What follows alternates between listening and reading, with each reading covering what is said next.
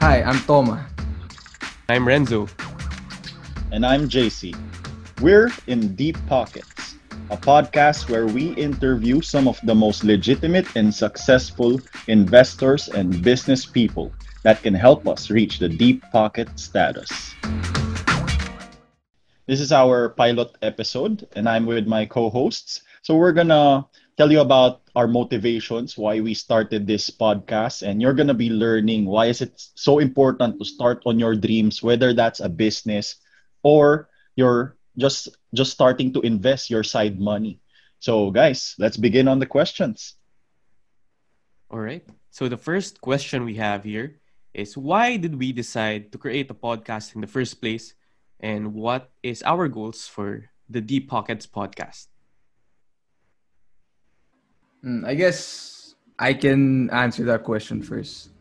So, bakit nga ba tayo gumawa ng podcast? Well, the number one thing for us kasi is we understand that everybody learns in different ways, right? There are some people who learn through videos.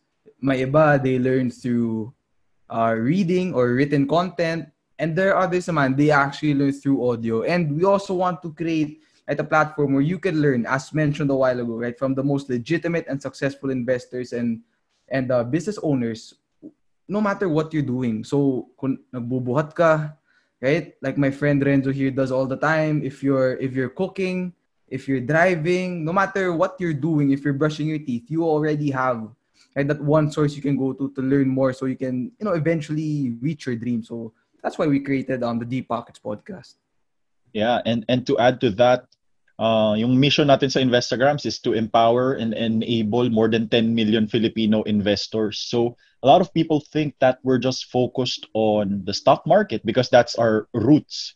Pero if you look at the core of yung process ng investing, it's really about whether you invest in a business, whether you invest in your passion, or you invest in your first stock trading account. It's taking that first step and then growing it to the deep pocket levels, 'di ba? Doon natin masasabi na damn, everything paid off. Yeah. So hopefully through this podcast, mas marami tayong ma-reach na mga Filipinos and we can educate more and more of our fellow brothers and sisters. All right. So that's a great mission, no? So Toma, what's our next question for today's session? All right. So I think it's just right na pag-usapan din natin, 'di ba? Paano nga us personally, how did we first get into the stock market or business if ever nagka-business tayo? So, babato ko muna sa'yo, Renzo. So, can you, because kami, JC, we've answered this in our other forms of content, but I'm sure a lot of people are also interested to know about ikaw, paano ka nagsimula sa stock market mismo? So ako personally, no, nag-start ako nung first year college, and initially, nag-invest ako in the stock market just because I think it will make me rich. And it's true naman. I've seen a lot of people, I've seen JC, no, make money in the stock market. So yun yung unang motivation ko. But sadly, no, I studied finance in DLSU. Pero parang ako lang yung nag-invest sa stock market in most of my classes. So parang even if you know na may opportunity, parang nakikita ko na walang nagte-take nung opportunity na yon na very open to all of us Filipinos. So, as time passed by, no, parang naging mission ko na rin siya to spread awareness on the stock market, on investing, yung opportunities to grow your money. So, yun yung naging purpose ko na rin sa stock market, and that's how I started investing. Renzo, I think, 'di ba, dati when I was interviewing you, you had a business or may trinay ka. Anong nangyari doon? Kamusta 'yon? Okay, so aside from may tinry rin ako mga business. Actually, marami na akong failures, and isa sa mga failures ko is yung business. No, so nung kaka-graduate ko lang from high school, may kinreate akong product, but the product was not good. Hindi siya user experience friendly, no? Pero pinush ko pa rin kasi inisip ko gusto ko magkaroon ng pera. So I tried doing business with my friends, but unfortunately, it didn't work out. That's why I'm trying to learn from business people rin. That's why we have interviews with CEOs, business founders, Kasi at the same time, gusto ko rin matuto from them. Because in the future, gusto ko rin maging katulad ni JC, katulad ng mga CEO, sila Jomag from Potato Corner, mga ganun, yung mga idol natin. So, yun yung naging aspirations ko, which is yung failures talaga and to really learn from other people, from mentors. So, yun. Solid. Tama yung mindset na yan. Okay, so next, Toma, ikaw bro, paano ka nasabak dito? Uy, Renzo pa, solid. Ngayon ko nalaman, nagsimula ka pala ng business dati. So, Try lang. ako, paano ko discover stock market? Well, how did I discover stock market? So, similar to Renzo, sa school pa lang ako nun. Right? Well, to give a little background na lang din, kasi my goal talaga ever since was to find a way to give back to my parents and give back to the community in whatever way I can, and to be financially free as early as possible. So as a young kid, I had this mindset already. So nung mas bata pa ako, I think I was 14, 15. Lala ko, nung mga 12 ata, 11 or 10, nagbebenta ako ng bookmarks sa school. So tawag ko dun dati, yung word na Toma, matagal ko na ginagamit. So tawag sa bookmark ko, Toma bookmark. Meron pa nga ako isang piece na ginagamit ko pa ngayon. And then, when I grew up, nagbebenta ako ng mga Graham balls, ganyan. And then, yung the goal to reach financial freedom, eventually, na-discover ko yung stock market. And I was 16 at the time, na-discover ko sa school.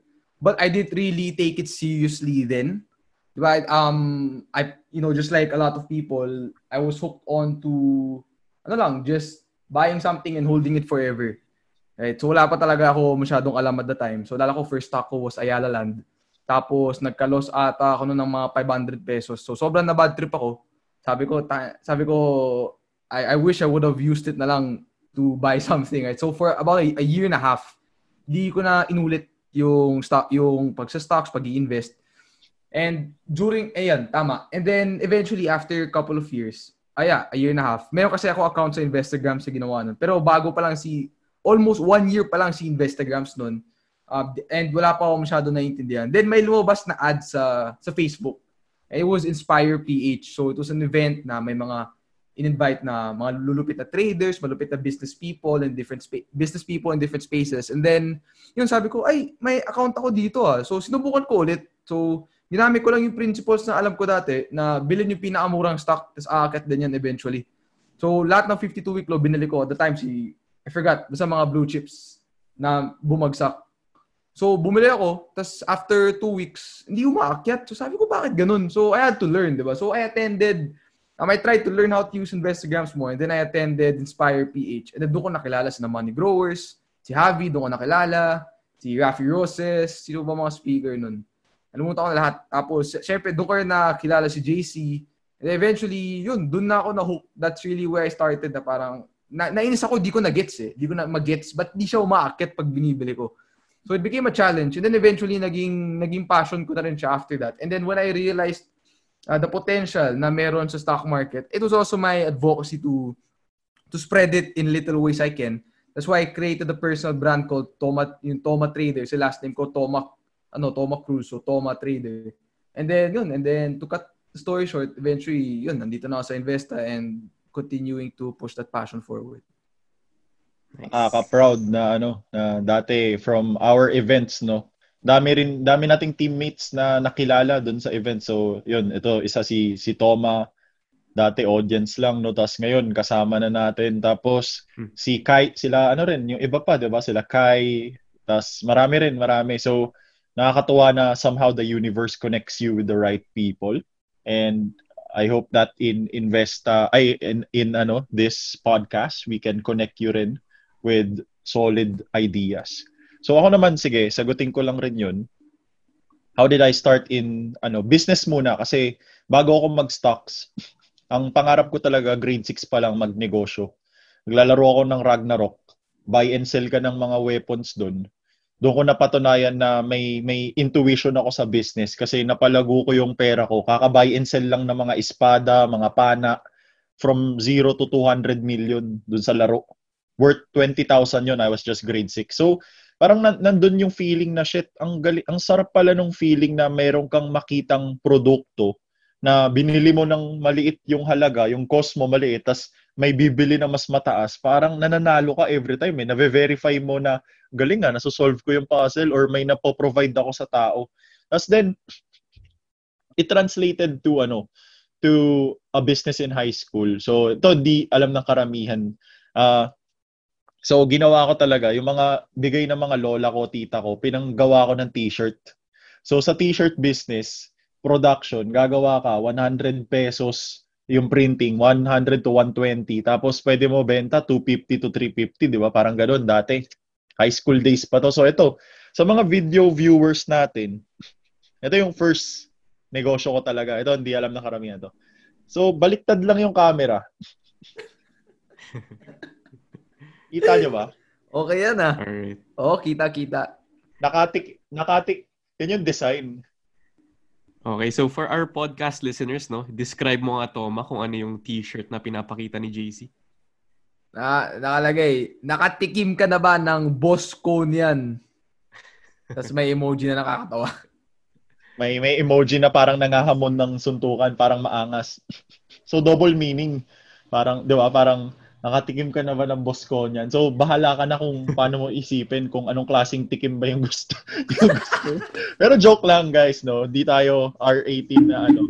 Pero high school pa lang ako noon. So parang ang trip ko lang kasi is dati mag-isip ka ng nakakatawang bagay tapos ayun, ang daming bumili ng t-shirt na yun ay college na pala ako noon, tama, nag-graduate na ako pero binenta ko sa high school ko. So I was able to sell, I think, around 300 t-shirts. Basically, yung 10,000 pesos ko, naging 25,000 mahigit. So na-double your money ko. So doon, yun yung first na kahit gaano kaliit lang to, kala mo t-shirt lang na nakakatawa.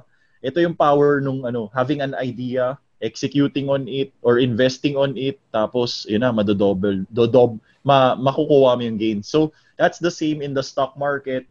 So bilang gamer, nung nakita ko yung stocks parang laro lang up and down. Kailangan may strategy ka, kailangan makareact ka ng mabilis. So nung nakita ko yun, parang love at first sight. Alam ko na, yun yung gagawin ko hanggang maging lolo ako. Hanggang kamatayan, ito na yung paglalaanan ko ng buhay ko. So that's the start of my business and stock market journey up to the point na eto, napunta sa Instagrams, nakilala ko yung mga co-founders natin, and yun, we're working on this all together. Kami nila Paulo, nila Renzo, and now we have this, the Deep Pockets podcast. So hopefully may maambag rin tayong malupit dito. Okay, so JC, sorry, may lang gusto idagdag kasi mention mo kanina, 'di ba, parang sometimes the universe just brings us together. Right? Pero I don't think a lot of people know kung paano kayo nagkakilala ng nina JM, nina Air. So 'di ba medyo lang yun, parang by chance din. Yes. So ito talaga yung universe talaga na parang dati kasi nagto-talks lang ako sa college, wala pang Instagrams. Tapos gusto ko tulungan yung mga kaedad ko, yung mga bata rin, mga 20s or mga teenager na nagbabalak mag-trade sa investment sa stock market. Tapos may isang event, ako yung speaker, nandun rin sila. So doon kami first time nag-meet. Pero magkakilala na kami online para kasing pareho kaming sa Lasal lahat. Pero hindi kami batchmates. So yun, doon kami nag-connect online muna, mga common friends. Tapos tulungan kami sa trade, sabay-sabay kami bumibili, minsan sabay-sabay rin nananalo, natatalo, ganyan. Hanggang sa nung nag-meet na kami, ayun, magkakasundo kami and yung talents namin, kinumbine namin, 'di ba? May technology, may marketer, tapos may business side. Ayun na. That's how it started. Ayun, solid. Okay. So, I think we can move on na sa susunod na question, no? So, I think marami sa inyong curious, no? Bakit nga ba Deep Pockets? So, JC, since ikaw yung nakapag-isip rin nung title or yung name natin, what was the inspiration behind Deep Pockets? So ayun, we were thinking of a novel name to brand the podcast, and marami kaming pinag-isipan, but the inspiration on Deep Pockets is ito kasi yung level na gusto nating ma-achieve, 'di ba? Parang pag sinabi mo na, oh man, this person has deep pockets. This guy has deep pockets. So ito yung parang status of life na gusto natin ma-achieve, not just on the financial markets but also on the business world. So someday, okay naman na mag-start tayo, start small, mag-start up, Pero the best lessons that we can get, yung mga malupit talagang insight and strategies, we can learn this from people who have reached deep pocket status. And this is what the podcast stands for. Deep pockets will hopefully bring you there. Hopefully together we can reach the deep pocket status. So that's what this podcast is all about. Right. Solid. So Renzo, bato ko sa'yo kaagad yung next question natin. What do you think our listeners, right, can expect dito sa Deep Pockets? Alright, so I think meron na kayong idea, no? Pero mostly, we will teach you guys how to become financially stable, become financially aware. And talaga yung goal namin dito is to make people learn about finances, about business. Kasi yun yung mission naman ni Invest is to enable 10 million Filipinos to invest. Pero more than that, we want people to be financially secure, financially free, especially sa Pilipinas, no? Alam natin na in our country, maraming mahirap and marami tayong pwedeng matulungan through this podcast. So yung matututunan nyo is mostly about how to invest, how to start doing business, and more than that, yung experiences talaga ng mga tao, yung mga sinishare ng mga tao because yun yung doon ka matututo through experience. And mas marami kang matututunan if natuto ka from experiences of others. So I think yun yung isa sa big thing that you can watch out in this podcast, no? Saka siguro focus rin natin yung gaya ng mga experience natin sa school, parang kulang yung learning 'di ba? Medyo textbook, medyo hindi mo napapractice. So ito talaga, we're gonna bring in people na practitioners na naranasan na yung wins, yung losses. Marami kang matututunan kahit sa losses. So basically, part dito yung holistic diskarte sa buhay. Yun yung sanang gusto natin ituro para mas marami sa atin kapag nag-succeed tayo on our own, magka-pera ka, magka-fulfillment ka, over time, ma-improve mo rin yung Pilipinas or yung mga tao, yung mga society in general. May maiaambag ka. So hopefully, malayo yung marating nitong initiatives natin. Okay.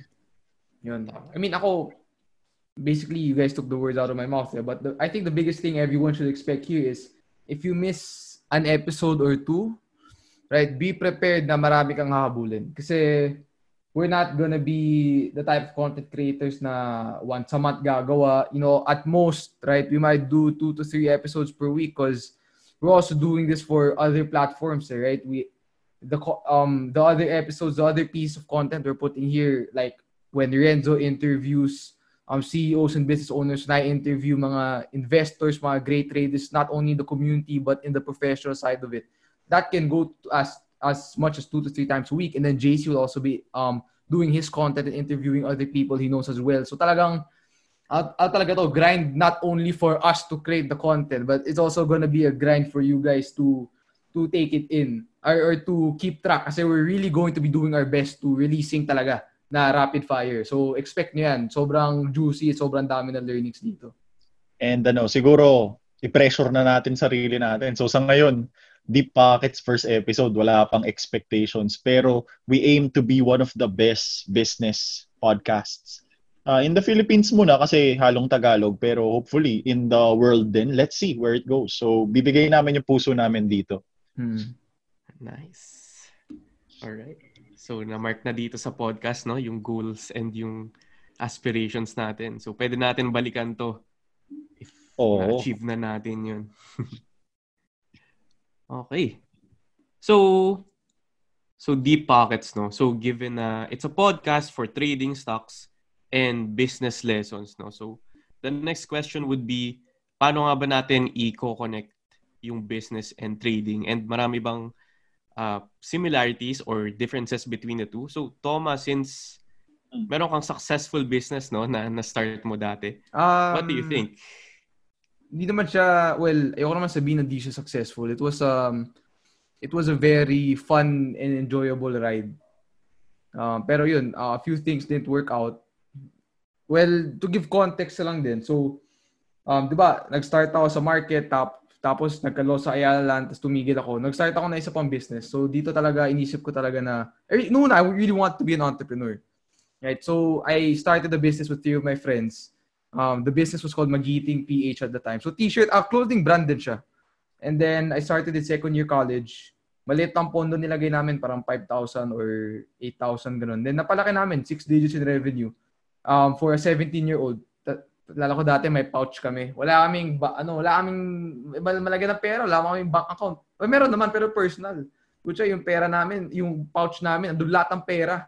So parang isip mo, may bata ako, may hawak akong 50,000 sa maliit na pouch. Tapos, dito ko makukonect yung trading tsaka yung business. Kasi, ibang level yung grind, pare. Alam natin sa trading, ibang level yung grind. Sa negosyo, lalo na sa t-shirt business. Marami may gusto t-shirt business, tapos madali lang, hindi siya madali. Well, siguro considering yung circumstances ko na at the time, kung mag-produce kami ng t-shirt dati, pupunta kami sa Divisoria once or twice a week. The problem was, wala naman kaming kotse nun. Tsaka mahal yung gas. Tsaka tinry namin na lahat ng pera na lalabas, expense ng business. So, lala ko, taga South kami, taga Cavite, taga Parañaque. Pupunta kami sa Divisoria, layo. So, magpe-PNR kami. For those who don't know, yung PNR mas bulok sa MRT. Parang Philippine National Railway will take that.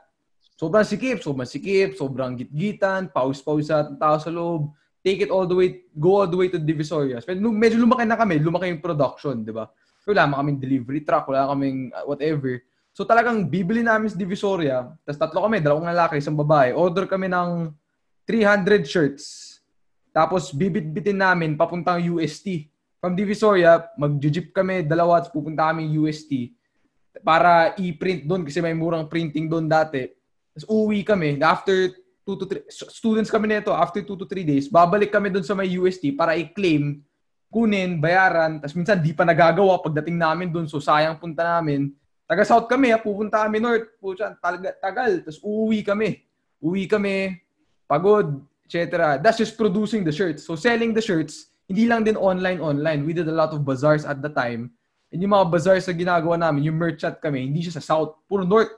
To give one example, gaano siya kahirap. Now, all of these shirts na meron kami, plus equipment, yung mga clothes rack, mga upuan, mga table, bibit-bitin namin yun, dadalhin namin sa QC, UP, taga South ako. Dati, lala ko, may UP fair.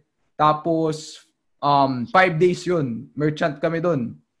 And then, so to go there via commute from the South, from Parañaque, it took me 3 hours. Took us 3 hours going there by commute.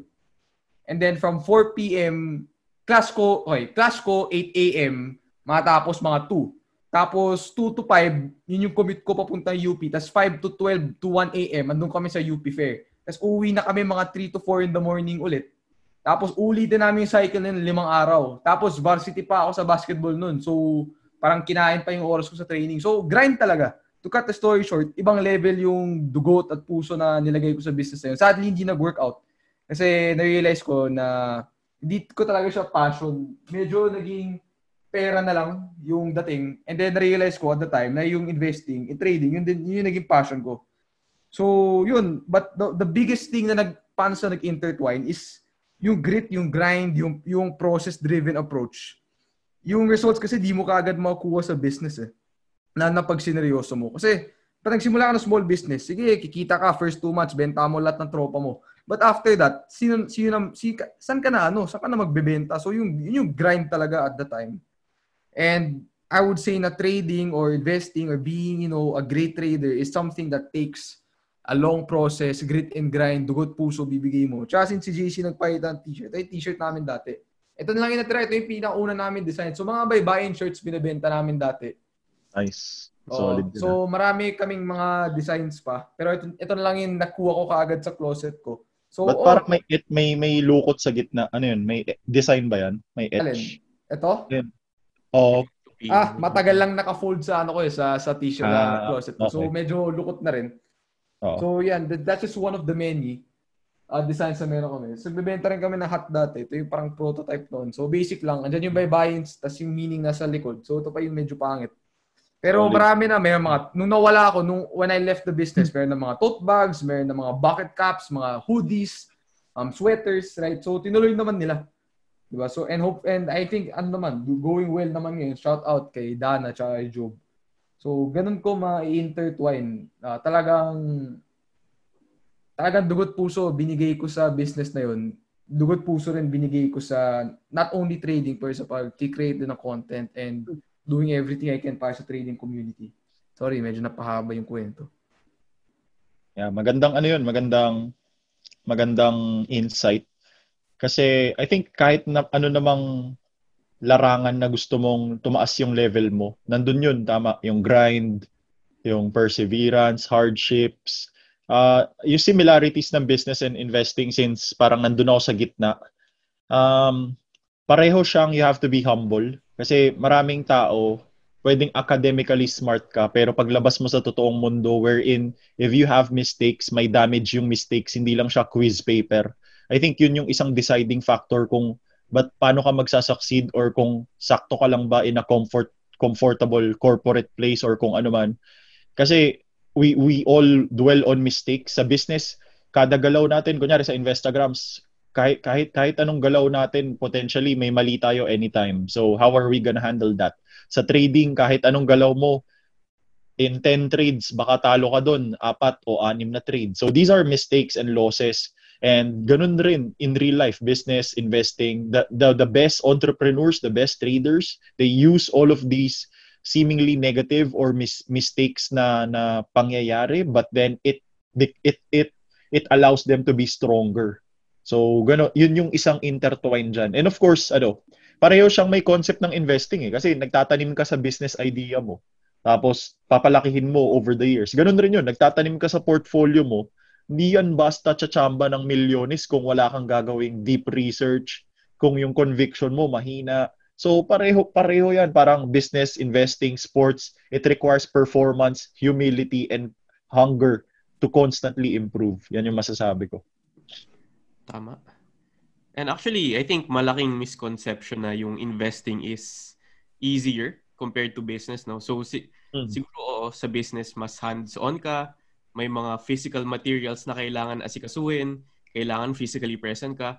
Pero, yung naging misconception ko about investing or trading, no, sa stock market, nisip ko madali lang siya kasi you can make money out of nothing, out of just sitting on your back, no? Wala kang ginagawa, titignan mo lang yung charts or isipin mo lang maganda tong kumpanyang to. Tapos invest ka lang, tas after a few years tutubo na.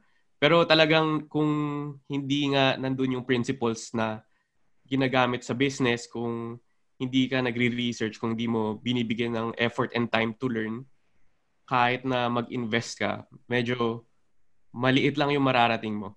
So, tama yung agree ako sa mga sinabi nila Paolo and ni JC na yung principles and yung mga values na kailangan mong gawin to succeed in business is the same when it comes to investing. And I think in a lot of skills naman. So, talagang you need to have that passion and to learn from any kind of skill.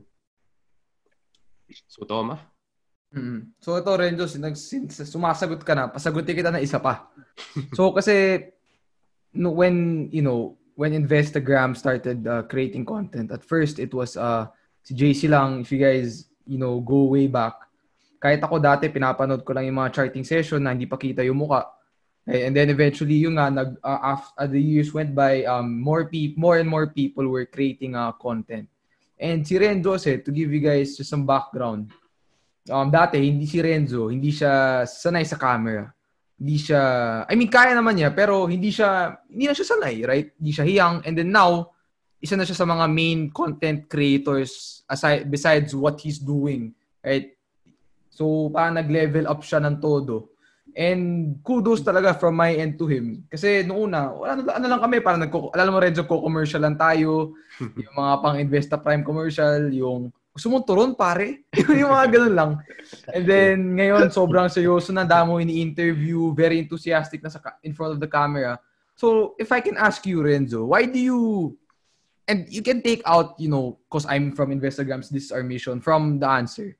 Why do you do what you do, pare? Bakit, what motivates you to create content at a high level na baka hindi nakikita na lahat? Baka may deep-rooted reason na mas personal. Baka ma-share mo din. Para alam din ng tao bakit nga ba tayo ganito gumawa ng content. at scale, na libre. So, para sa'yo, bakit? Okay, so I think una, 'di ba? Totoo, sa Investa of course, yung mission natin is to educate. So naturally, yung content is one big piece of the puzzle, no? If we want to educate people, content is the key. And ako personally, of course, mahiyain akong tao and hindi ako mahilig magsalita, hindi ako talkative, and kung mapapansin niyo sa office, 'di ba? Hindi ako masyadong madaldal. So content for me is one way to express yourself. So yung content talaga is anything. It can be a video, it can be a podcast, it can be yung caption sa isang picture, caption sa videos, lahat ng nakikita nyo, that is all content. And para maging mas malupit na person, no, kailangan matuto kang mag-create ng content, and you need to be able to share your thoughts, to share your feelings, because yun yung something that people can relate to. And if people can relate to you, people will understand you, people will listen to you. And if people listen to you, ayun, ma-share natin yung mission natin sa Investa, and may educate natin yung millions of Filipinos. So I think yun yung naging inspiration sa akin, and na-inspire ako of course sa inyo, Toma and JC, ever since day one, no, sa Investa. Lagi kayong may mga videos, and ang dami yung binibigay sa audience. So, na-inspire ako na sana makatulong rin ako sa mga tao through content and through Instagram. So, I think yun yung sa akin. Medyo cheesy, pero totoo naman. Totoo naman yung sinabi ko.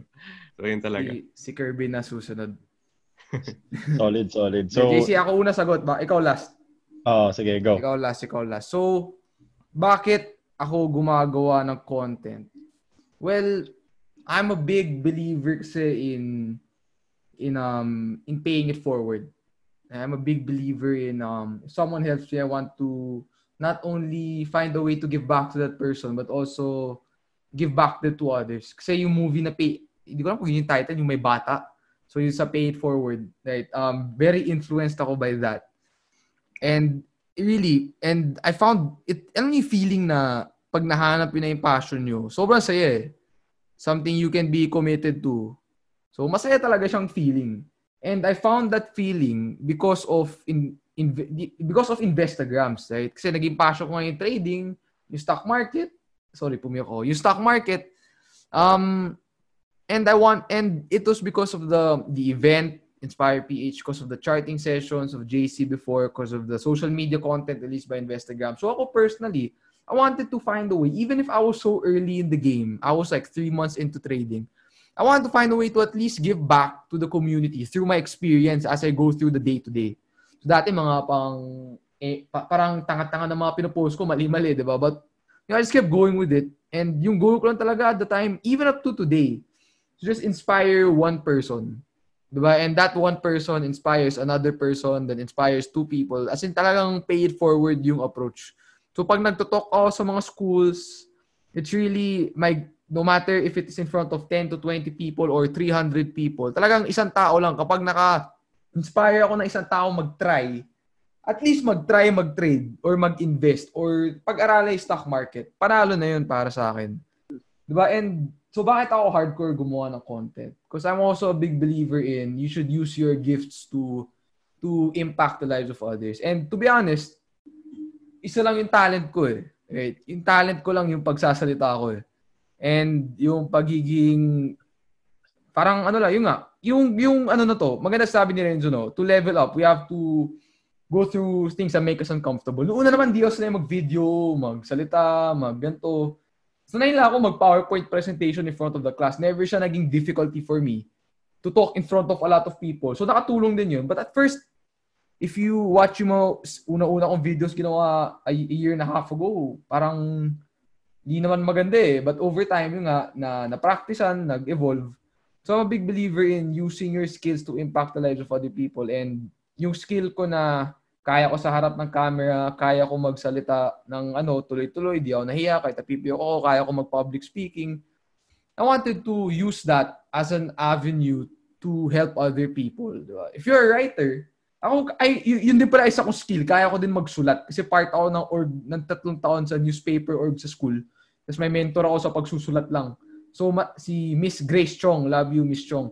So marami ako Easy lang, boy.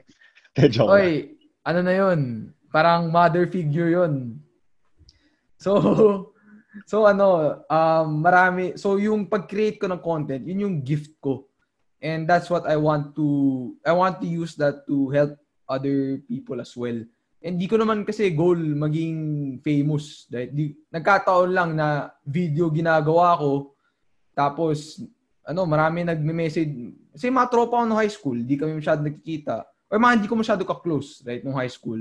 Kasi may inuman, tapos puta, oy, Pao, sikat ka na pala. Ganyan. Well, pag yung mga comments na ganun, syempre, nagte-thank you na ako. But at the end of the day, yung goal ko lang talaga was to help, was to impact nga just one person at least every time I try to release content.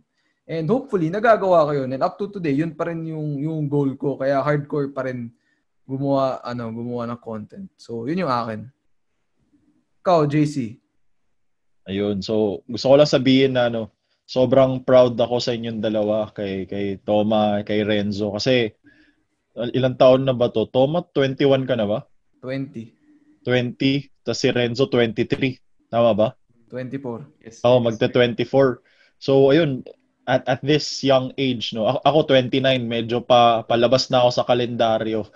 Parang mawawala na ako sa 20s. Kaya relatively, parang ako na yung kuya-kuya. Pero I'm so proud with these two and even our other teammates. Parang makikita, ito yung yung sinabi ni Toma na nagsimula ka sa isang bagay but then you're able to light up another candle. Parang ganun na nagkilala lang kami sa simula. Tapos at first, may mga bagay na akala nila hindi nila kaya. Pero ngayon, tignan mo, parang sobrang solid na ni Toma, sobrang solid na ni Renzo. Ang dami nilang growth na nagawa. So, and because of that growth na they stepped out of their comfort zone, nakaka-reach out na sila ngayon ng mas maraming tao. Si Toma, ayan, dati ako lang sa Investa yung content, yung video sa charts. Tapos ngayon parang ang laking tulong ni Toma, sobra. Pati na-inspire niya yung kabataan. Si Renzo naman nakakatuwa. Sobrang shy type nito. Pero he's always up for the challenge. Tapos ngayon, may mga, yung biz talk, yung mga interviews ni Renzo with CEOs and everything, parang may mga nagme-message rin sa amin, Sir, dami kong napulot. Paborito ko po yung mga business segments nyo, yung mga ganon. So, these little steps na kala natin wala-wala lang, ang layo nung impact na darating. So, with regards to the question naman, I think yung content sa akin, parang it came naturally kasi mahilig talaga ako mag-tell ng story. Pero, and I believe nga, everyone can share a story kahit sobrang introvert mo, sobrang let's say geeky type ka, kahit na tahimik ka maganda rin yung story ng mga pinakamahiyaing tao. And dun mo na-express yung sarili mo. At the same time, yung stories, yung communication, it can be the form of changing another person's life. Buhay yung nababago mo. So malay mo, sa content na nagawa natin, article, podcast, video, may isa ka lang bata na naabot. And yung bata na yon na-inspire dun sa perspective mo. Yung buong next 20 years nung kabataan na yon mamomold na, mai-impact mo na. And baka may gawing impossibly great yung bata na yon dahil inimpluwensyahan natin today or may naipasa tayong strategy or tip today. Sobrang laking bagay nun. I think hindi mo lang siya makokonek kasi hindi siya pera, hindi siya monetary. Pero sa puso mo, parang yung minsan, pag nakita mo na lang yung mga effect, ito, nakikita ko yung growth ng teammates ko, sobrang lupit ng feeling na yon. And that's the reason why we do what we do. Nice. Nakaka-touch naman yun, Boss JC. Kinilig ako dun. Oo naman, boys. Okay. So, next naman, of course, we've been creating content and lalo ka na, JC, matagal ka nang nag-educate ng tao about the stock market. Ikaw rin, Toma, ang dami mo nang na-reach through your videos, through your lessons, online lessons. So, what was your most fulfilling moment when it comes to educating people, whether business or stock market? So, Toma? What was my most fulfilling moment? What was my most fulfilling moment? Well, dami. I mean, it's just the ano ba pinaka-fulfilling moment ko? Well, yung pinaka-magandang feeling kasi na na-experience ko is merong lang random na tao na I mean, syempre sa Investagrams event, Investa Summit. So, ano na, parang teritoryo natin yun, di ba? Pero there's just some random people na di ko naman kilala yung muka. Wala naman, di ko naman kinausap personally. Di naman kami nag-PM ganun. Kahit sa page ko, never ko nakita yung mga buong buhay ko.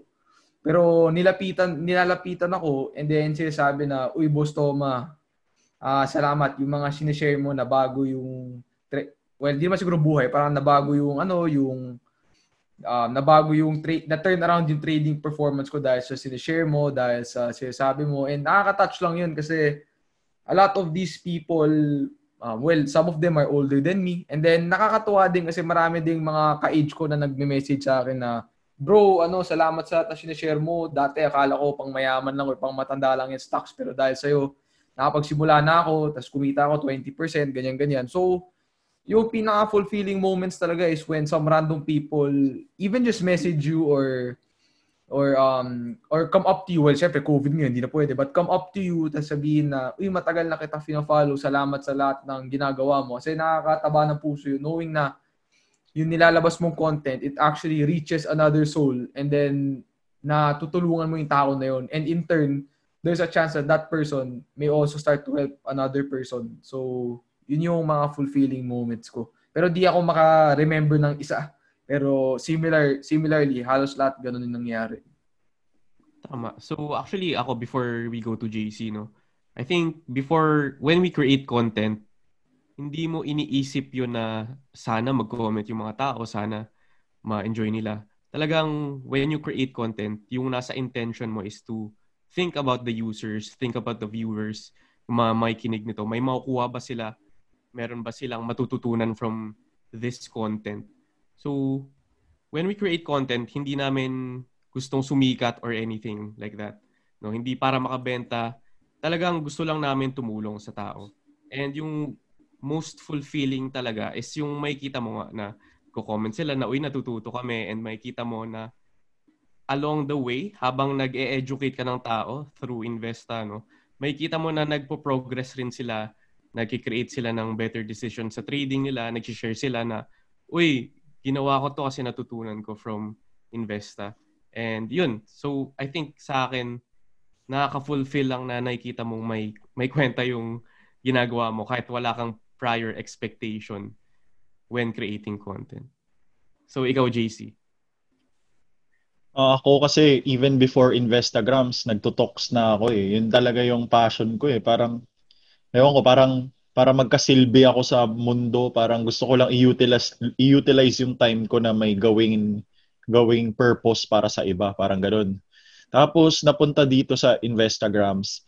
Marami nagme-message sa akin na sir, you're my inspiration, sir, nabago niyo yung buhay ko, sir, or kunyari, papansin nyo sa imbang klase yung written blogs ko. Nag-share ako dun mga reflection ko sa hating gabi, mga struggles. Parang kahit yung mga negative or hardships na bagay, parang sir, sobrang salamat, sobrang kailangan ko to. Yung mga ganun, parang malaman mo lang na hindi sumuko yung ibang tao dahil nabigyan mo ng perspective, laking bagay. Pero to be tangible, yung isang pinaka most fulfilling recently, yung pag-launch natin ng Investa University. So I think ang laki nung impact na nagawa natin, and ang ganda nung reception ng mga tao, na appreciate nila yung efforts natin. And it's also sa Investagrams, 'di ba? We're a business, but we're not a regular company na gusto lang natin kumita, 'di ba? We're alam niyo to kung paano yung mantra natin. We're here to use our resources, our talents to innovate para makagawa pa ng positibong impact sa mundo, sa Pilipinas. And yung Investa University, bagong model siya eh. Basically, free education, kahit anong estado mo sa buhay eh. Nakakatuwa yung nakita nyo yung mga Zoom session natin. Minsan, maraming sumasali sa atin, di ba? Parang, sir, tricycle driver lang po ako. Ganyan, pero ang laking bagay po nitong Investa University. Tapos yung iba dun, sila kuya. May iba dun, parang alam mo eh, na alam mo yun, yung parang medyo hirap sila sa buhay, pero kaharap natin sila, nabigay natin yung opportunity na yun. Parang ang laki ng bagay na yun na nagagawa natin yung pagiging equalizer or natutupad natin yung mission na, shit, nung bata tayo, wala namang ganito eh. Diba dati, stock market courses, libo-libo yan. Pero the fact na nabigay natin yun sa simpleng tao, tapos nabago yung pananaw nila, na-educate sila, laking bagay. So I think sobrang fulfilling nun yung Investa University. And di pa tayo tapos, simula pa lang yun. And pagpapatuloy pa natin yan. Mm-hmm. Alright. So, okay. That's it for me. Okay. So, I mean, the last question was, besides deep pockets, where else can, diba, our listeners, maybe tune into more content? And nabigay na sagot Invest2U. And just maybe to add on to what JC said, ibang level na talaga tong Investa University, right? We're really giving away everything we know, diba? Or at least, diba, 95% of what we know to everyone, not because gusto namin maging pa-cool na o magaling kami ito na lahat. It's because yun nga, we want to impact, right, the lives of millions of Filipinos, and those na yung talagang tama yun. Alala ko may kwento ba, G? Nalimutan ko pero parang di ba may nag-comment sa YouTube na yung nga tricycle driver siya? Tama ba, Renzo?